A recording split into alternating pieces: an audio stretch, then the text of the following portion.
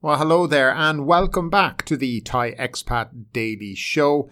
It is 9:02 approximately somewhere in the world at this time, so wherever you are, hope you're having a great day. Now, before we get into today's show and go through the various news stories that are out there, don't forget, if you're watching us on YouTube, to definitely subscribe to the channel. Give us an old like, smash that like button, and do give us a share if you can. Now, if you're also listening to us on one of those various podcast players, or you fancy listening to us on a podcast player, link is down below in the description. That'll take you to our podcast page where you'll see a host of various podcast players, and you can simply subscribe. And then once the latest show comes online, it'll simply be downloaded to whatever your choice of podcast player is. Now, what's going on this week in relation to the Thai Expat Daily Show? Hopefully, during the week, we're going to have a couple of special shows where we're going to talk about the cost of living here in Thailand, and particularly in Phuket.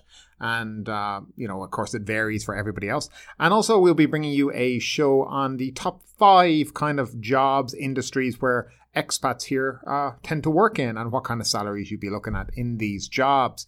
But that will be later on in the week. So today we have 5, possibly 6 stories to bring to you, and we'll start and we'll jump straight into them all. Thailand's amended law on the constitution and party list MPs has been enacted. The amended Election Act for constituency and party list MPs came into force today, allowing its publication in the Royal Gazette yesterday. Under the amended law, there will be 400 constituency and 100 party list MPs instead of the 350 and 150 as previously stipulated.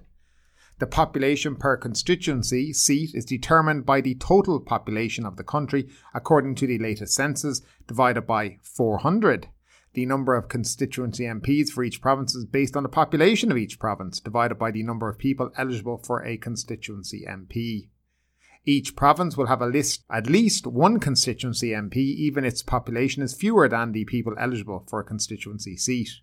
Under these calculations, if the total number of constituent MPs is still short of the 400, total provinces will with higher population will be eligible for another seat, constituent MP, until the full 400 seats are filled. There will be 100 party list seats, and the number of votes for each seat is determined by combining the votes received by all parties contesting the election, divided by 100.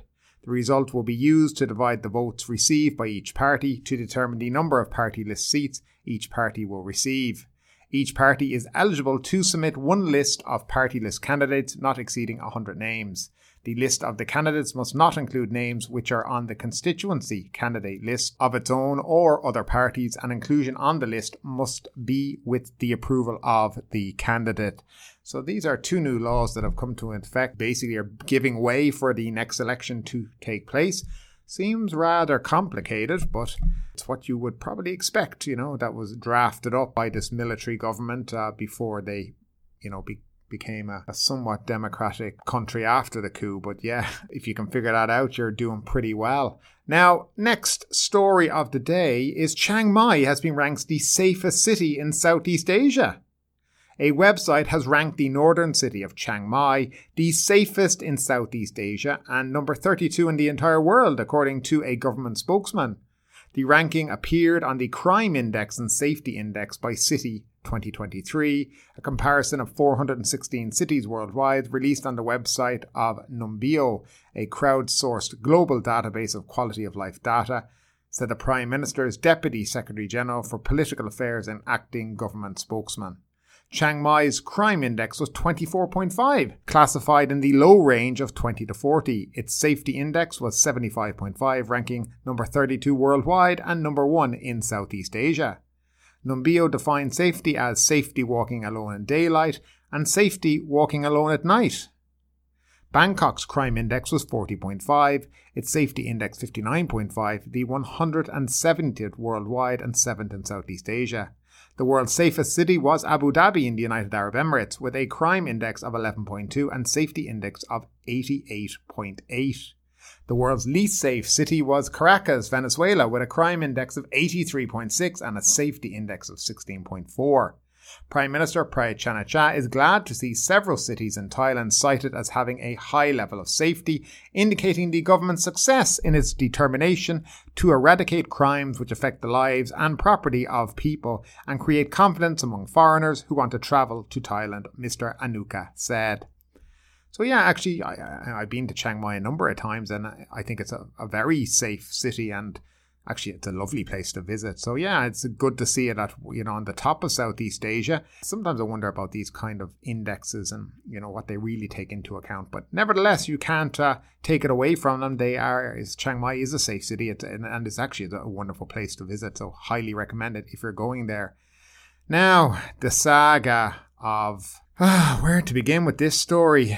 Back to the police corruption. But police chief steps in to the bribes row. And I don't know if you're following, we've gone through it the last couple of days in relation to a Taiwanese actress and basically claiming that she was extorted of 27,000 baht. So we'll go through this story and also a little bit of news from her Instagram page as well. The National Police Chief has ordered investigations to find more evidence related to a Taiwanese actress' complaint that police extorted 27,000 baht from her at a checkpoint in the Huai Quang district this month.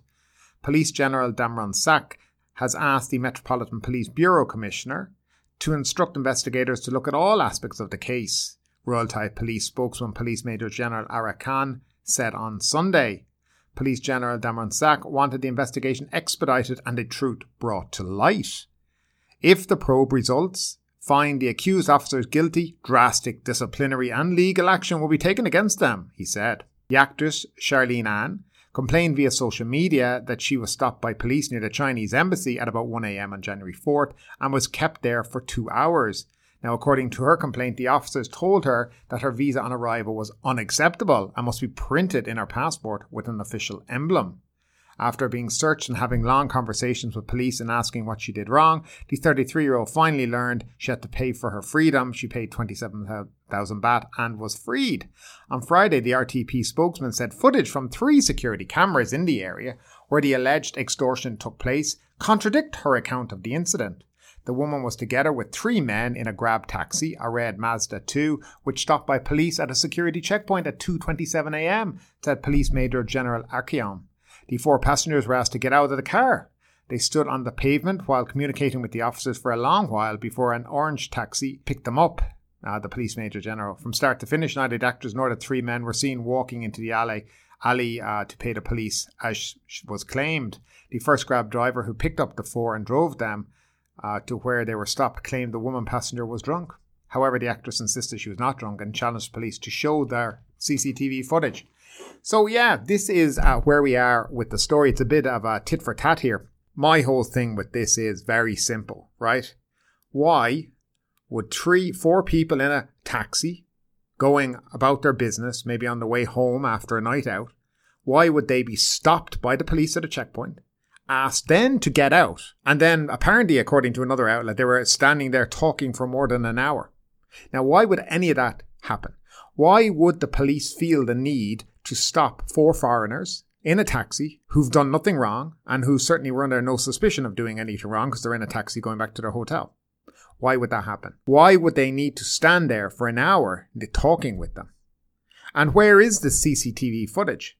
Now, if the police wanted to put a quick end to this, they would release the CCTV footage like, a normal police department would do, and this would be all finished. But that has not happened yet. Now, I was on Miss Charlene's Instagram page, and this is what she has on her page at the moment. She has a big sign going, announcement. Why the twisted truth and lies?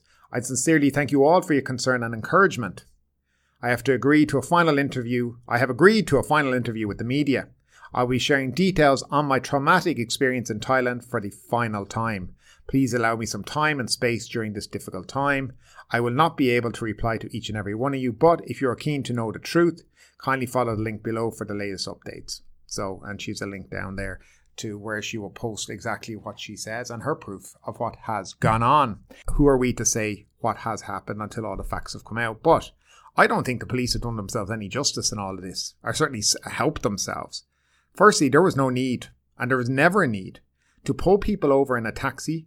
And even if she was drunk, so what? Isn't that the point of getting a taxi home? Rather than driving drunk, is you get a taxi and you drive home. Or you get a taxi, sorry. So, so you don't drive home and you don't put other people's lives. So it doesn't matter if she's drunk. That's her entitlement to go out, have a good time and have a drink. There's no problem with that at all. Isn't that what the government want everyone to do? Come spend their money here in Thailand. But it looks like maybe she was profiled. Why was she taken out of the taxi? For what reason? They're in a taxi and they're not causing any problems. They're stopped at a checkpoint, then suddenly they have to get out. An hour later, they're still there. Again, it doesn't all add up. To me, something is very, very fishy about this whole thing. Again, if nothing transpired, show the CCTV footage to the world, let us all see. You know, the 3 different cameras apparently picked it all up. Showed it. Put it out on TV. In America, this would be already out on TV. And we'd already have seen. But again, the usual thing here. Look, the police have done themselves. I mean, in truth, the last month, this month of January has been a brutal month for them. I mean, it's just shown corruption to the finest at times. And if this is false, if this is not true, okay, then prove that it's not true. But this continuous kind of like, oh, we have this evidence, but we don't have this. And, you know, look, just come out and show the CCTV footage. Let us all see her getting back in a taxi and going back. If she was going to another hotel, you'll have her arriving back at that hotel, right? You'll have CCTV footage of her entering. You'll be able to know if she, you know, went from there to there in that length of time. It's easy to show and prove it all. But the reason why they haven't shown any of it is because, well, maybe it's not all true. She has continued to say the same story over and over again, and she has not relented in her story. Now, the police can do nothing about it, by the way. Even if she was lying, she's in Taiwan, nothing's going to happen to her. They can talk a big game, but Taiwan aren't going to do anything to her. She's an actress, she's famous, it's not going to happen. But she's not doing it for publicity. She doesn't need publicity. She's a very popular person in her own right. So we'll leave it at that. I don't know what you guys think about it, but to me it seems very suspicious. But moving along, a Swede has died in a road accident after first meeting with his Thai girlfriend. A Swedish man died instantly when his motorbike plunged into a roadside ditch days after his first meeting with the Thai girlfriend he had met online. The 50-year-old man was found dead in the ditch at Suvarnabhumi Ban Dong Mai Road in Tamban Tung Sri Muang of Suvarnabhumi district on Saturday afternoon. Police rushed to the scene after being informed of the accident at about 2:30 p.m. They found the man lying in the ditch with a broken neck and a deep gash in his right thigh. The motorcycle he rode was heavily damaged. It apparently hit a concrete sewer pipe in the ditch. The man's heartbroken 27-year-old girlfriend, a native of Suvarnabhumi district, said she had met the Swedish man online 2 years ago and had kept in touch with him since. The man had just taken leave from his work to visit Thailand. They met in person for the first time 5 days ago, she said, and had decided to get married. The Swedish man was staying at the woman's house and her relatives were aware of the relationship. After having lunch on Saturday, the man told her he would like to ride a motorcycle, take pictures of local areas. She warned him to ride safely. Shortly afterwards, she learned about the fatal accident that happened about 6 kilometres from her village. Now look, firstly, rest in peace to this man and condolences to his girlfriend. You know, it's a terrible thing, but I think, again, this shines a light on the concept of renting motorbikes here in Thailand, going about roads that you're not familiar with, and just generally your safety when you're here in Thailand. I know I keep banging on about it, but the truth is, if you're not a confident motorbike rider, if you've never ridden a motorbike before, Thailand is not the country to come here and try learn on. You wouldn't do it in your own country, so why would you come to a country that has one of the worst, road death ratios in the world? That's definitely the message here, okay? Put it like this. If it's not something you'd ever do in your own country, don't go do it in Thailand. It's just, it's just not worth it, guys, and I know people will say, oh yeah, but it's up to him what he wants to do. Yeah, but he's left behind a girlfriend. He's probably left behind family in Sweden, all devastated as well. So just a word of warning. If you haven't ridden a motorbike before, don't come to Thailand and start doing it here. Right? It's not the place to learn. Okay. And okay, guys. So we'll move on anyway to another story that seems to be quite an interesting story, but I was trying to make sense of it earlier today. But Songkran is set to become Thailand's 4th intangible cultural heritage. The United Nations Educational, Scientific and Cultural Organization included Songkran in Thailand, a traditional Thai New Year festival, in the list of nominations for 2023. If Songkran is successful inscribed, it will become the 4th ICH from Thailand on the prestigious UNESCO list after Khan in 2018, Nut Thai in 2019, Nora in 2021. Tom Yam Goong, Thailand's famous spicy prawn soup, has been on the list of nominees since 2020, the UNESCO website shows. Thailand plans to seek ICH status for other Thai cultural heritage, including Muay Thai, Pithakorn, which is a ghost mass festival in the northeast, and the famous, of course, mango and sticky rice, and the curry and rice. Intangible cultural heritage refers to a practice, representation, expression, knowledge, or skill considered by UNESCO to be part of a place's cultural heritage. There are 7 branches of intangible cultural heritage: performing arts, handicrafts, traditional literature, traditional sports, old customs, folk wisdom, and language. Quite interesting one too. If Songkran managed to get on the list for Thailand, I think there's a couple of other countries around Southeast Asia that would claim to also celebrate Songkran. So hopefully they're trying to get on the list as well. And finally, there is a very, very, very interesting editorial in the Bangkok Post yesterday, Sunday. And we'll go through a bit of it because I think it is very, very interesting. And it just shows you some of what really goes on here. Again, it's going back onto the police force again, but it's entitled "Quit Delaying the Anti-Torture Law." Now, apparently we still don't have that here in Thailand. The long-awaited anti-torture law is set to take effect next month. However, the Royal Thai Police is requesting a delay in its reinforcement, citing a lack of readiness. The government must reject this request as it is a last-ditch effort to preserve the police's often violent interrogation tactics and culture of impunity. Power abuse by security forces is prevalent in the country, which is why it took more than a decade of legislative efforts to pass the Anti-Torture and Enforced Disappearance Act. The law was announced in the Royal Gazette on October 24th, with enforcement set to begin on February 22nd after a 120-day grace period. As the day quickly approaches, Police General Damron Sak, Chief of the National Police, has requested a delay in implementation of the law. In a letter to the Ministry of Justice last month, he cited a lack of necessary equipment, police training, and standard guidelines. The anti-torture law mandates that police use body cameras when inspecting suspects. Police claim they do not have the budget to acquire body cameras and that they need more time to train officers nationwide on the new procedures. Additionally, the police claim that the law lacks substantive guidelines, making it difficult for officers to comply with the new rules. Forcing the police to follow the new law when officers are not ready will hurt society, warned the police chief.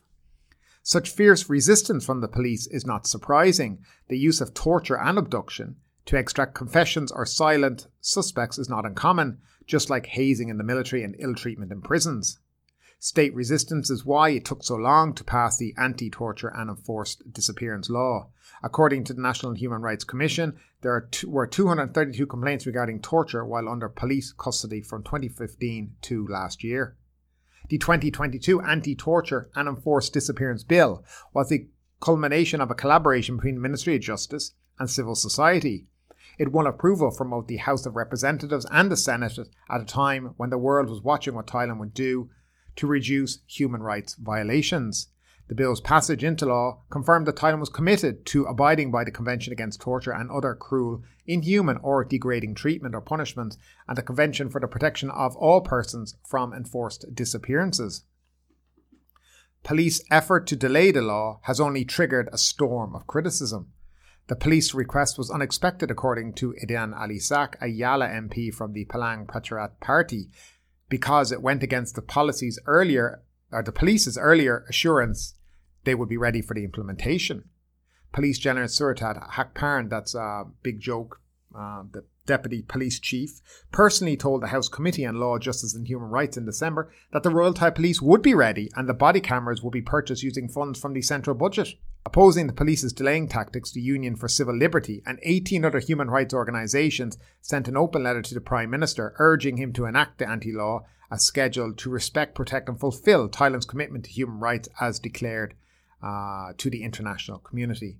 They also criticised the police plan to ask the Cabinet to issue an emergency decree to put it off enforcing the law. Under the 2017 Constitution, an emergency decree can only be issued to safeguard national security and public safety and provide assistance during national disasters. The police plan, therefore, does not meet the Charter's requirements. Both cameras which record audio and video, help ensure police are accountable by making their actions transparent. A study by the Police Executive Research Forum in California, United States, found that using body cameras reduces the police use of force by over 60% and citizens' complaints by over 88%. The National Police Chief gave the police force instructions 2 years ago to get ready for new procedures, so the police's claim that they're unprepared for the use of body cameras is absurd.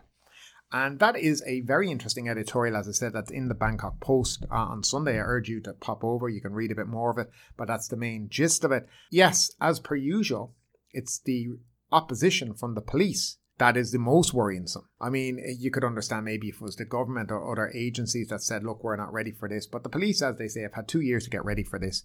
And they've basically done nothing in 2 years. And now we're hoping that somebody will push it down the line so they don't actually have to enact it. I personally think body cameras on every police officer in this country would stop a lot of the corruption that goes on and would also stop a lot, as they say, the beatings, the torture, and the different things that happen in this country that are really swept under the rug. And I think it is a very good thing, but also brings it in line with its international obligations. Again, I'd love to know what you guys think about all of this. And any topic in the show today, your comments regarding it down below would be fantastic. So guys, that's it for today. Hope you have a fantastic Monday. Or it could be Sunday, wherever you are. You could be in the future right now on Tuesday. But nevertheless, we'll be back probably Tuesday or Wednesday with the next show. And we'll have a couple of special shows for you, as I said, during the thing. But thanks again. Don't forget to like the video, subscribe, and share if you can. And have a great day.